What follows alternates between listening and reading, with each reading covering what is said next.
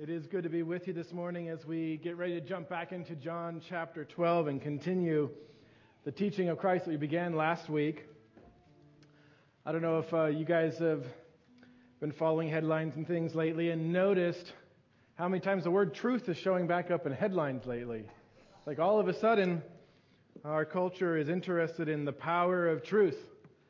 And whether it's whatever side of the aisle or the political spectrum or the social spectrum, everybody's writing about this new effort to recover objective truth, to guide and define our path forward as a nation.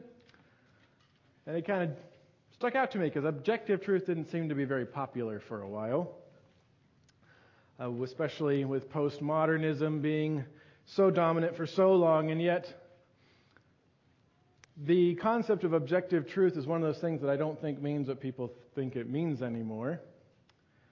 More and more, instead, I think we're seeing the simple fact that whoever controls the dictionary that we use to communicate, whoever tells the most widely accepted story about what everything around us means, has the actual power in the culture. People are realizing that. And so we're seeing the landscape constantly shifting under our feet as our culture keeps trying to change the meaning of words and keeps reinventing stories to explain everything until we find some magic combination that will bring happiness and success, whatever definition of those words we're currently using. And that's being called the pursuit of truth. But it isn't. We know that. That is late-stage deception, where lies are boldly told and labeled as truths by people who have been deceived so long they honestly believe their own falsehoods. And today in God's Word, I want us to be reminded of the incredible value of actual truth. Truth revealed to us in unchanging terms by an unchanging God that have an unchanging effect. And specifically, I want us to see how the truth connected to the gospel of Jesus Christ can be counted on by each of us and every day for our comfort, for our salvation, and for our transformation into the image of Christ. And so if you have your copy of God's Word this morning, and you've got it open to John chapter 12, I would invite you, as you are able, to stand to honor the reading of God's Word, and we will be reading this morning verses 27 to 36. John chapter 12, 27 to 36 says this: "Now my soul has become troubled, and what shall I say? Father, save me from this hour. But for this purpose I came to this hour. Father, glorify your name." Then a voice came out of heaven: "I have both glorified it and will glorify it again." So the crowd of people who stood by and heard it were saying that it had thundered. Others were saying, "An angel has spoken to him." Jesus answered and said, "This voice has not come for my sake, but for your sakes. Now judgment is upon this world. Now the ruler of this world will be cast out. And I, if I am lifted up from the earth, will draw all men to myself." But he was saying this to indicate the kind of death by which he was to die. The crowd then answered him, "We have heard out of the law that the Christ is to remain forever. And how can you say the Son of Man must be lifted up? Who is this Son of Man?" So Jesus said to them, "For a little while longer the light is among you. Walk while you have the light, so that darkness will not overtake you. He who walks in the darkness does not know where he goes. While you have the light, believe in the light, so that you may become sons of light." These things Jesus spoke, and he went away and hid himself from them. Would you pray with me?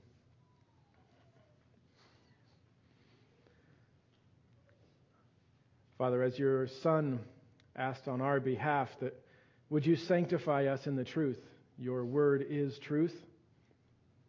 And so we ask this morning that our time in your word, through your Spirit, you would use it in our hearts to help us to die to sin and live unto righteousness, to become that much more like your Son, Jesus Christ, who gave himself for us. And this we ask in his name. Amen. You may be seated. Well, as I said this morning, I want to explore the power of actual gospel truth in our lives. And I think we have an amazing vignette here in the life of Christ that illustrates the way that Jesus understood and used gospel truth in his own life and for those that he was ministering to. And if you've got your outlines this morning from your little bulletin, we've got a pretty simple outline. It's 3 ways in which truth is meant to impact us. And the first, if you're taking notes, is that truth is there to steady our souls. Truth to steady our souls. In verses 27 to 28, we saw first in verse 27, Jesus saying, after having taught his disciples this principle of laying down their lives, dying to self to be fruitful, he says, "Now my soul has become troubled. And what shall I say?" There have been many reasons John has given us in his gospel to see Jesus as the divine Son of God, an object for belief and for trust and for faith. But he has also been very liberal with helping us to see the humanity of Christ, that he was God in human flesh.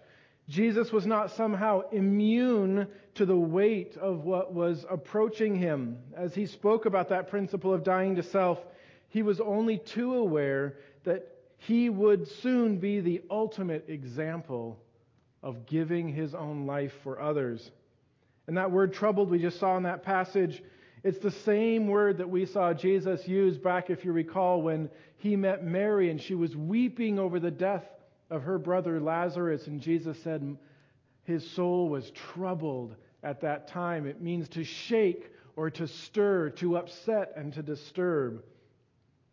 And Jesus here asks this question that comes out of this troubled soul. And in the Greek there, the word troubled indicates that it's not something that just came upon him at this moment, but it was an ongoing state that Jesus was wrestling with as he approached the cross. And so one commentator notes, Jesus' question, "What shall I say?" comes to everyone in one form or another in the midst of trauma. It is the question of resetting, redefining, or reasserting one's bearings as the result of trauma. It does not mean that one changes one's direction. It means that one must look intensely at one's direction. One can expect and plan for trauma, but the actual coming of trauma forces one to face the existential questions of one's being. And Jesus here, as our perfect example in all things, I think gives us much to learn as he considers the personal cost of what lies before him. And I don't think Jesus went through an existential crisis here. He knew who he was. He knew who he was and what he was sent for at a level that we do not. But I do believe he is asking a question born of genuine anguish. Genuine anguish. Even as we consider during communion, it is truly impossible to imagine how horrific it would be to anticipate bearing the full wrath of God. How will he steady his own soul? We can make even now, from just even this question, an initial observation that it is not sinful to be troubled by trials. It is not sinful to be troubled by trials. To have our souls stirred within us is not a failure of maturity. It's not a failure of trust in God, lest Jesus would be found wanting in some way. Jesus himself felt that heavy churning within him. It is what he does next that separates him from us in how we so often react to the hardships that we face. And I want us, even as we then prepare to see how Jesus will respond to the anguish of his soul, to consider and ask ourselves, where does our troubled soul turn when we find it stirred within us? Do we turn to distraction? So common in this culture. When we are upset, when we are distraught, do we turn to our favorite television program? Do we turn to our favorite sports team? Do we turn to reading the news? Do we turn to drugs? Do we turn to alcohol? Do we turn to some kind of distraction to get us away from having to deal with the hardship before us? Do we turn to anxiety? Do we allow that hardship to build and build to like a feedback loop in our heart, ringing louder and louder and louder until the cacophony of distress has overwhelmed and paralyzed us? Do we turn to anger and bitterness? To that sense that this is not fair, this is not right, this should not be, and begin to vent towards the situation or to others around the situation in anger and in bitterness? Do we turn to despair?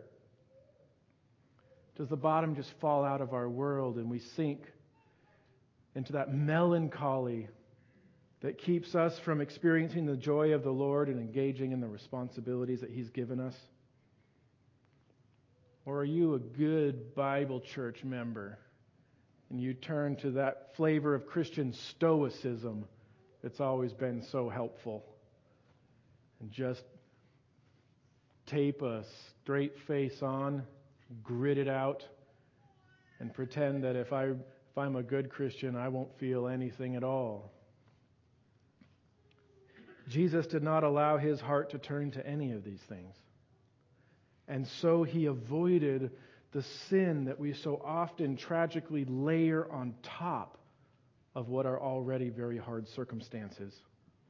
Instead, Jesus took up the weapon which is ever and only successful at dealing with all threats to the human soul: truth.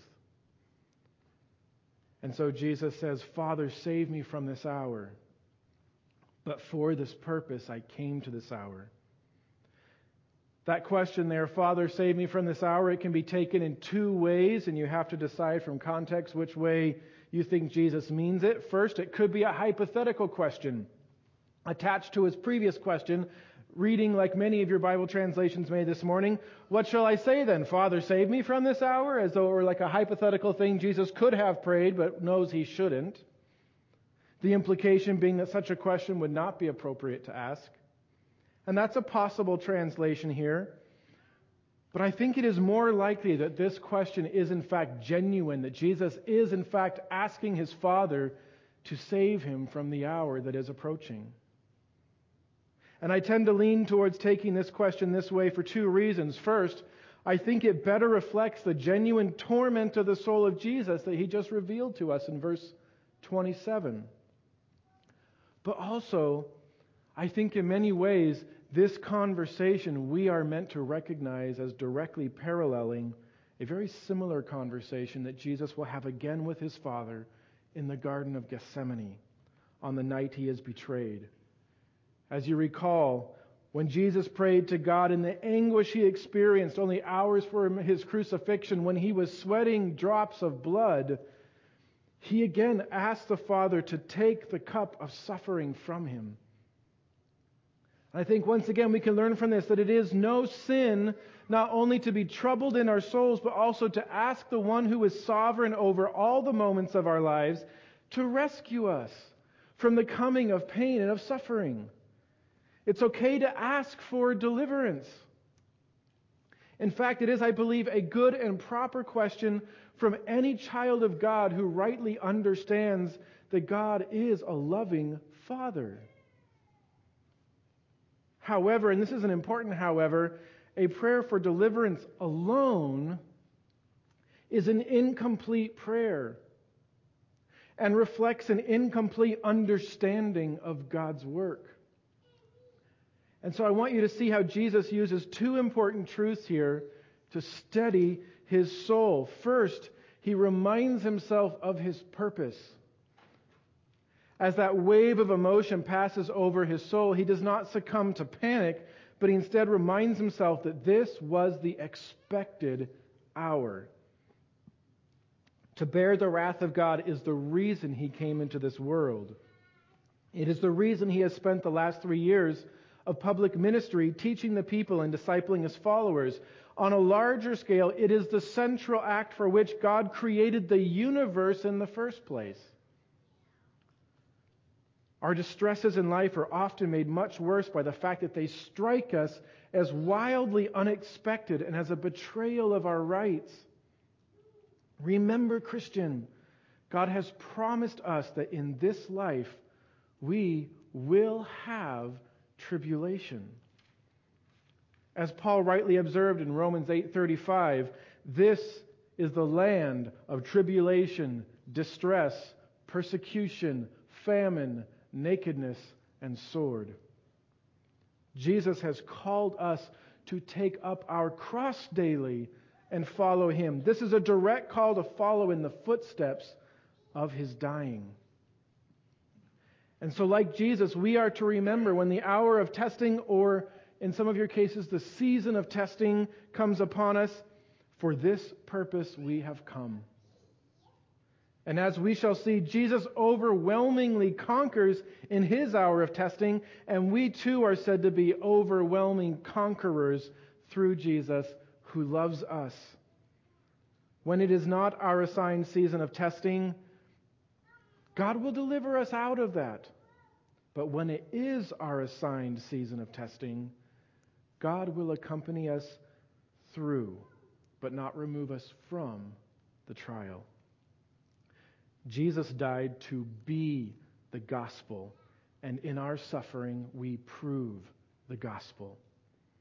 And this sense of purpose is the first truth Jesus fortifies Himself with.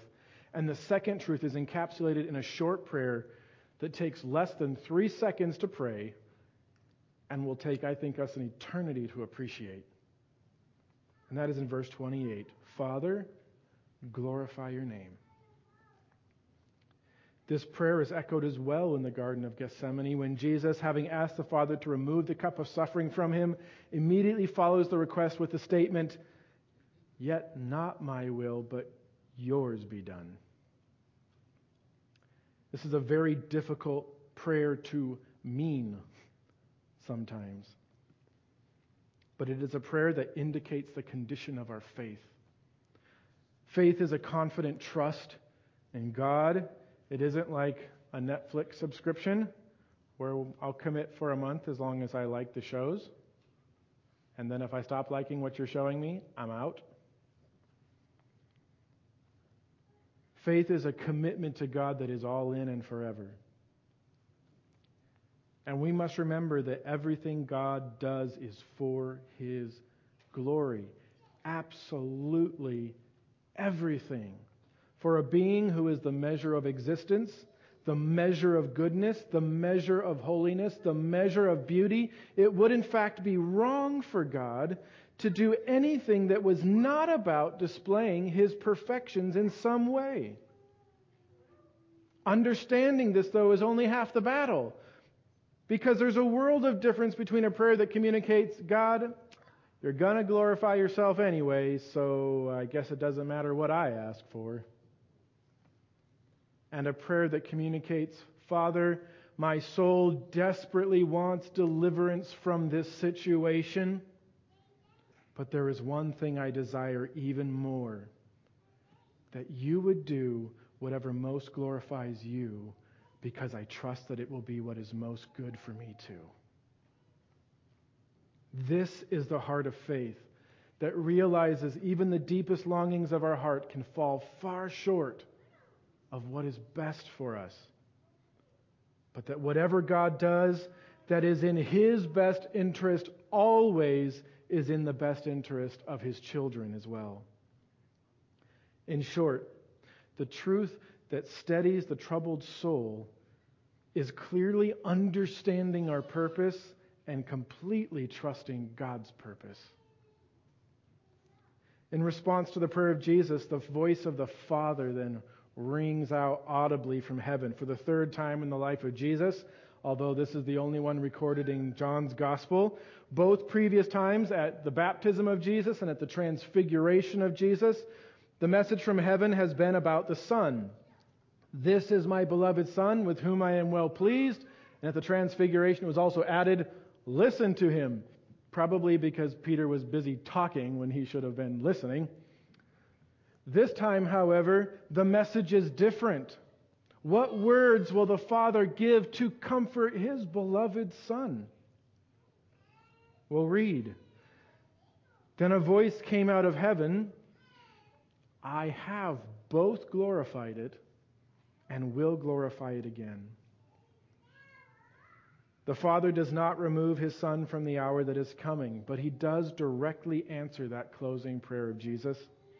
The glory of the Father has always been on display in the life of the Son from the moment Jesus arrived on earth. As you recall, all the way back in John chapter 1, verse 14, and the Word became flesh and dwelt among us, and we saw His glory, glory as of the only begotten from the Father, full of grace and truth. In fact, the glory of the Father and the Son are inextricably linked, as Jesus will reveal more fully in a few chapters. In John chapter 17, verse 1, Jesus spoke these things, and lifting up His eyes to heaven, He said, "Father, the hour has come. Glorify your Son, that the Son may glorify you." And then a few verses later, He says, "I glorified you on the earth, having accomplished the work which you have given me to do. Now, Father, glorify me together with yourself, with the glory which I had with you before the world was."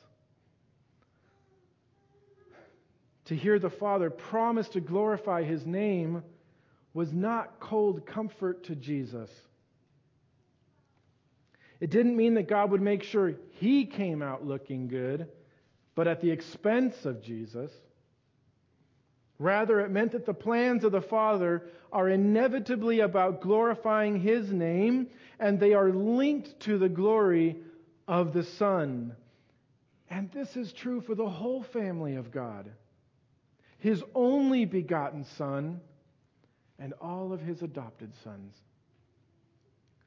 Of course, there would be no adopted sons if the only begotten Son had refused to face the hour He was fast approaching.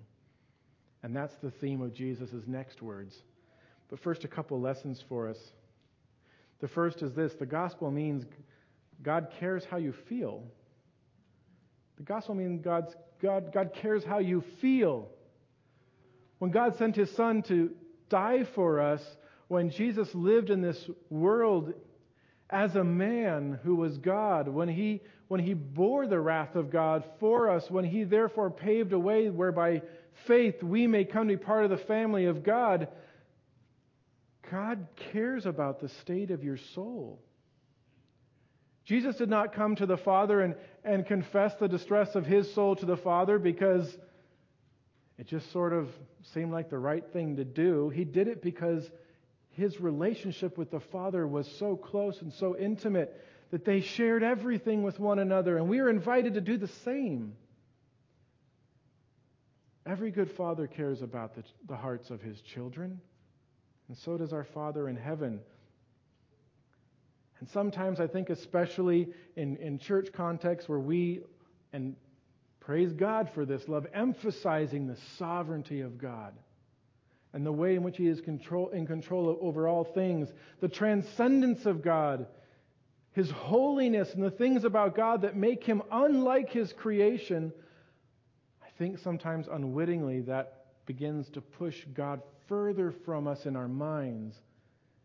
And we forget that He is the God that draws near, that Jesus Christ is a sympathetic high priest, and that when your soul is stirred, the Father cares, and the gospel proves it.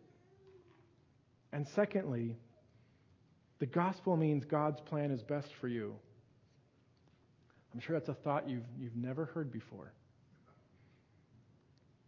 This is Christianity 101, but man, this is where we live, isn't it? So easy to say, so hard to believe when everything that we thought was best for us all of a sudden goes sideways. The gospel means that the Father will glorify Himself for sure, and that because you are His child, He will guarantee that all things work together for your good, because that's how He has chosen to glorify Himself. And yes, that applies to the trial you're in. And no, I can't tell you what that means in your trial, because I haven't seen the end of the story for your trial. But we've seen the pattern in Christ.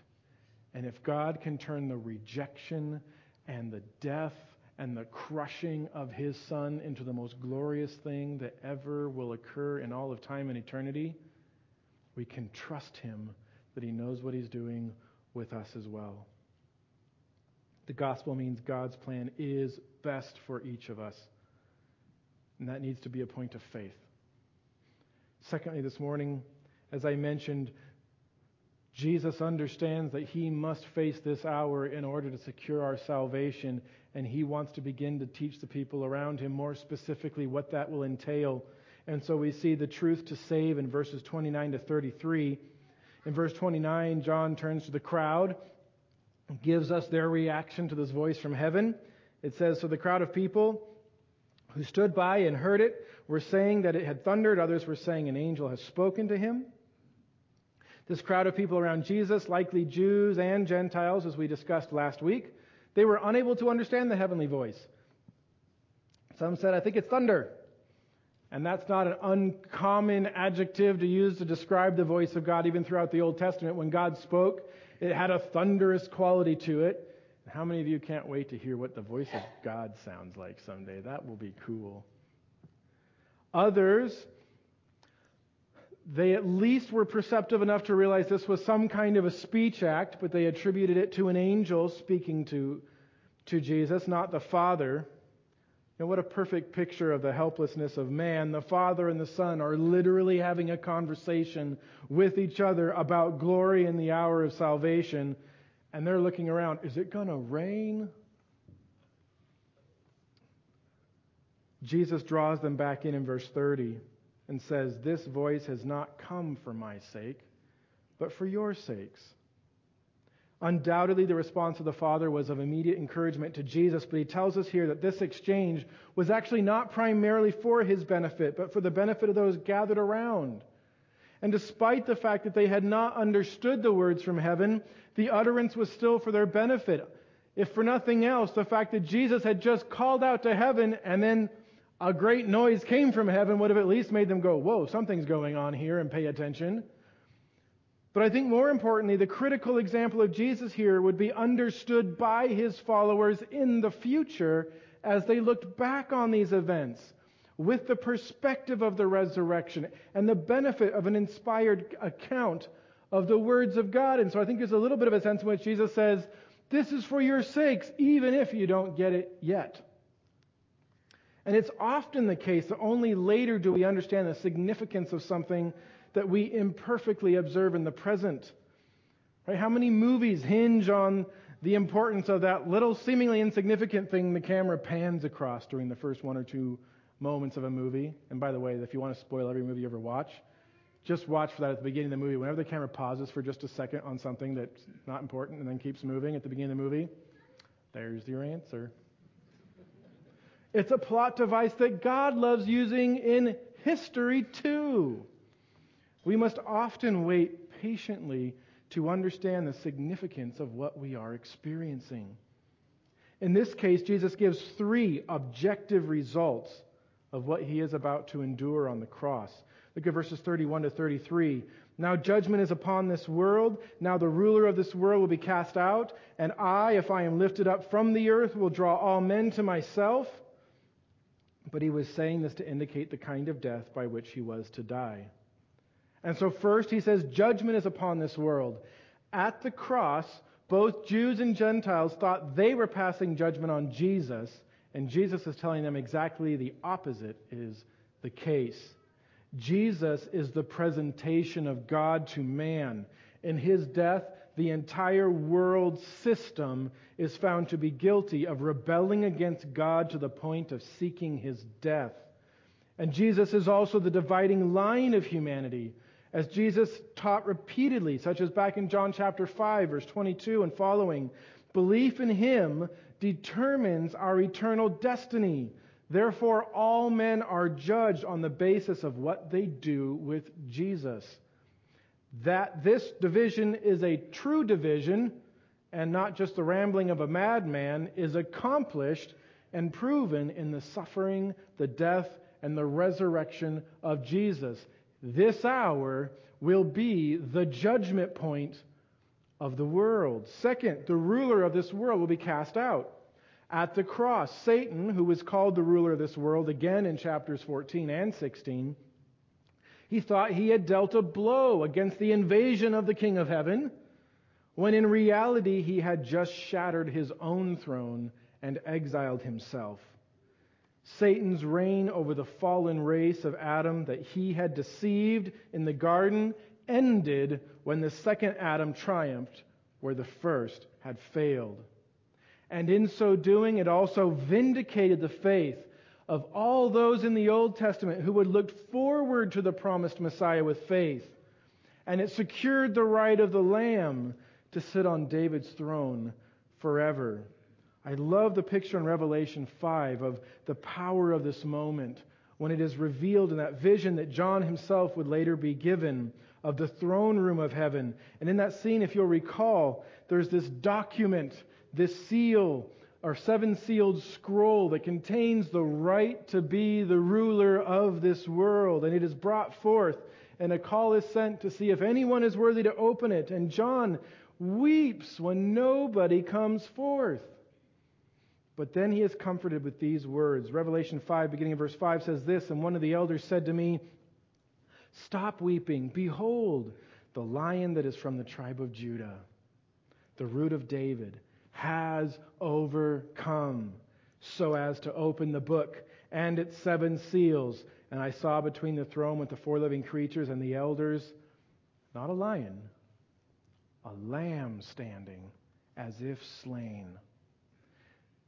And later in verse 9, "And they sang a new song, saying, 'Worthy are you to take the book and to break its seals, for because you were slain and purchased for God with your blood men from every tribe and tongue and people and nation.'"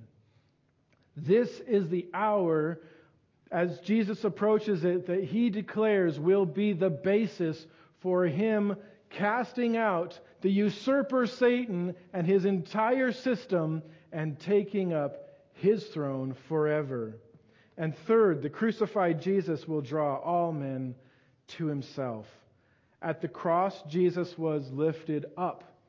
It was an execution designed to emphasize the ultimate rejection of a man by society. It was a humiliating death designed to leave the victim with nothing but shame and agony. And yet, Jesus says that once again, the hour he faces will be a reversal. When he is lifted up in a gesture of rejection, he will instead draw all men to himself. And as we just saw in Revelation 5, the Lamb who was slain will be preached throughout the world until there are believers from every tribe and tongue and people and nation. Just as Moses lifted up a bronze serpent as an object for belief and deliverance in the wilderness, so the Son of Man will be lifted up and become the object of faith for all who seek salvation. Jesus turned to truth to steady his soul when it was distressed. And now he is giving us more truth that outlines the objective accomplishments of his coming hour. And in an age that prioritizes experience and individualism, we must cling to the objective truth of the gospel. Jesus, in fact, will close this conversation with an appeal for us to do just that. But again, a couple brief lessons. First, watch now, understand later. Watch now, understand later. When we're in the midst of our trial, the temptation can be to flinch and close our eyes and hunker up until it's over. And if we do that, we will miss everything that God is doing around us during the trial. And so with faith, we cry out to God, "Deliver me if you will, but do your will no matter what it is." And then we watch to see what God is doing around us with the expectant hope that even if we do not understand it now, we don't want to miss what it meant later. And secondly, the gospel is a truth claim. The gospel is a truth claim. It's not a psychotherapy. It's not a self-help technique. The gospel is a truth claim.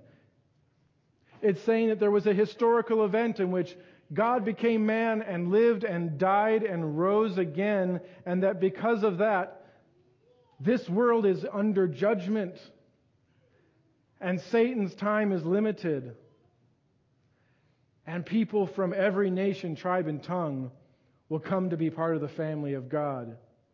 To be a Christian means to say, not, I feel that that's a nice message, but I believe that claim to be true. That is the foundation of our faith. And lastly this morning, truth to shine. Truth to shine in verses 34 to 36. Look with me at verse 34. The crowd then answered him, "We have heard out of the law that the Christ is to remain forever, and how can you say the Son of Man must be lifted up? Who is this Son of Man?"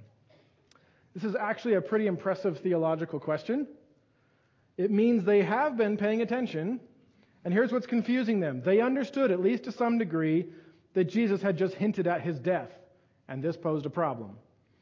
Jesus had referred to himself as the Son of Man. They understood this to be a claim to be the Messiah. They had listened enough in Sunday school at synagogue to know that Isaiah, Ezekiel, the Psalms, the Old Testament all indicates that the Messiah would reign forever. And now Jesus is saying he's going to die? Doesn't this blow up the whole Jesus is the Messiah theory? And so if Jesus isn't the Messiah, who is? It's a good question. But notice how Jesus answers it. Look at verse 35. So Jesus said to them, "For a little while longer the light is among you. Walk while you have the light, so that darkness will not overtake you. He who walks in the darkness does not know where he goes. While you have the light, believe in the light, so that you may become sons of light." Notice that Jesus doesn't say that their question was a bad question, nor does he get into a lengthy discussion of it. In fact, had they had ears to hear, they probably would have realized he just answered their question in what he had just said. But what they need to know right now is not a theological discourse, but a very important reminder. We have already seen the role that truth plays in steadying a distressed soul and as the essence of the gospel. And what Jesus is reminding his listeners of here is that truth isn't something you can just find anywhere. This kind of truth is not something that's widely available. Jesus expects that there are things that they are confused by and don't understand yet, but he also knows that people who are confused tend to wander off. They tend to wander off. And so he is challenging them to recognize that he is the only source of answers for their questions. He is the light, and soon he will no longer be with them. But for now, they have a chance, even if just for a few days, to be close to the light. If they stop listening to his teaching, they will lose any chance of understanding truth. They will be overtaken by darkness. They will not know where they are going. But if they believe in the light, they will not only have understanding, but they will become sons of light. They will go from receiving light to being identified with the light.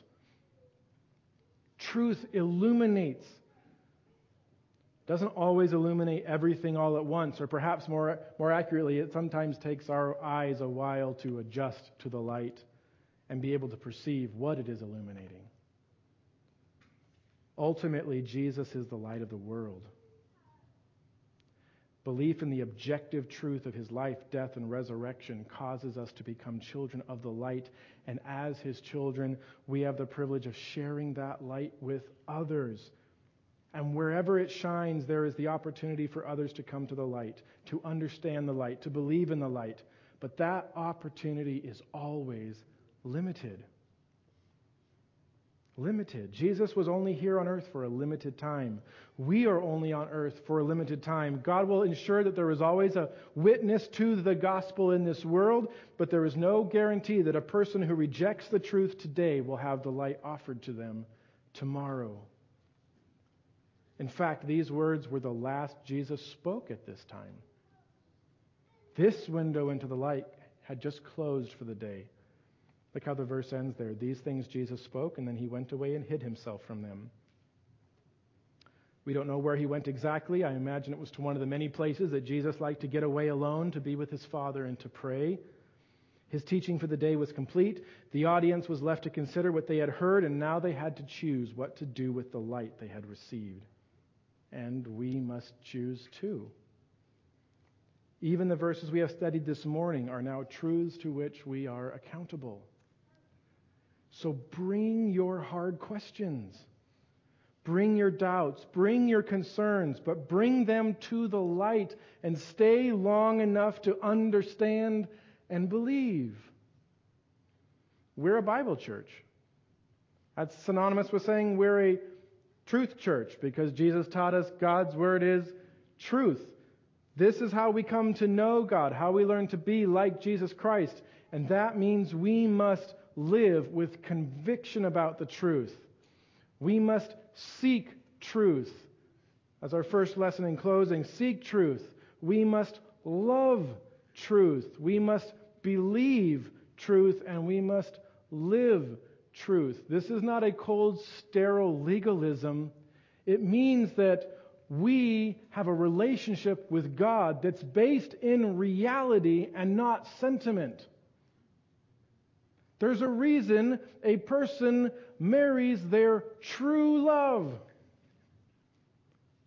They're trying to say something about the reality of that relationship. And so we too are saying, we believe that what God has said is true, and our entire life now is based upon that. That's the power of gospel truth. The reality of God's glory displayed in the work of Jesus is the truth that steadies our soul. It is the truth that defines salvation. And it is the truth that brings light into an otherwise impenetrably dark world. In just a moment, we're going to close with a couple verses from a last song. And we will be reminded. I think we are. Yes? Still good? Yeah. I'm a little long. I'll hear about that too. We're about to be reminded in the sunshine blaze of that light.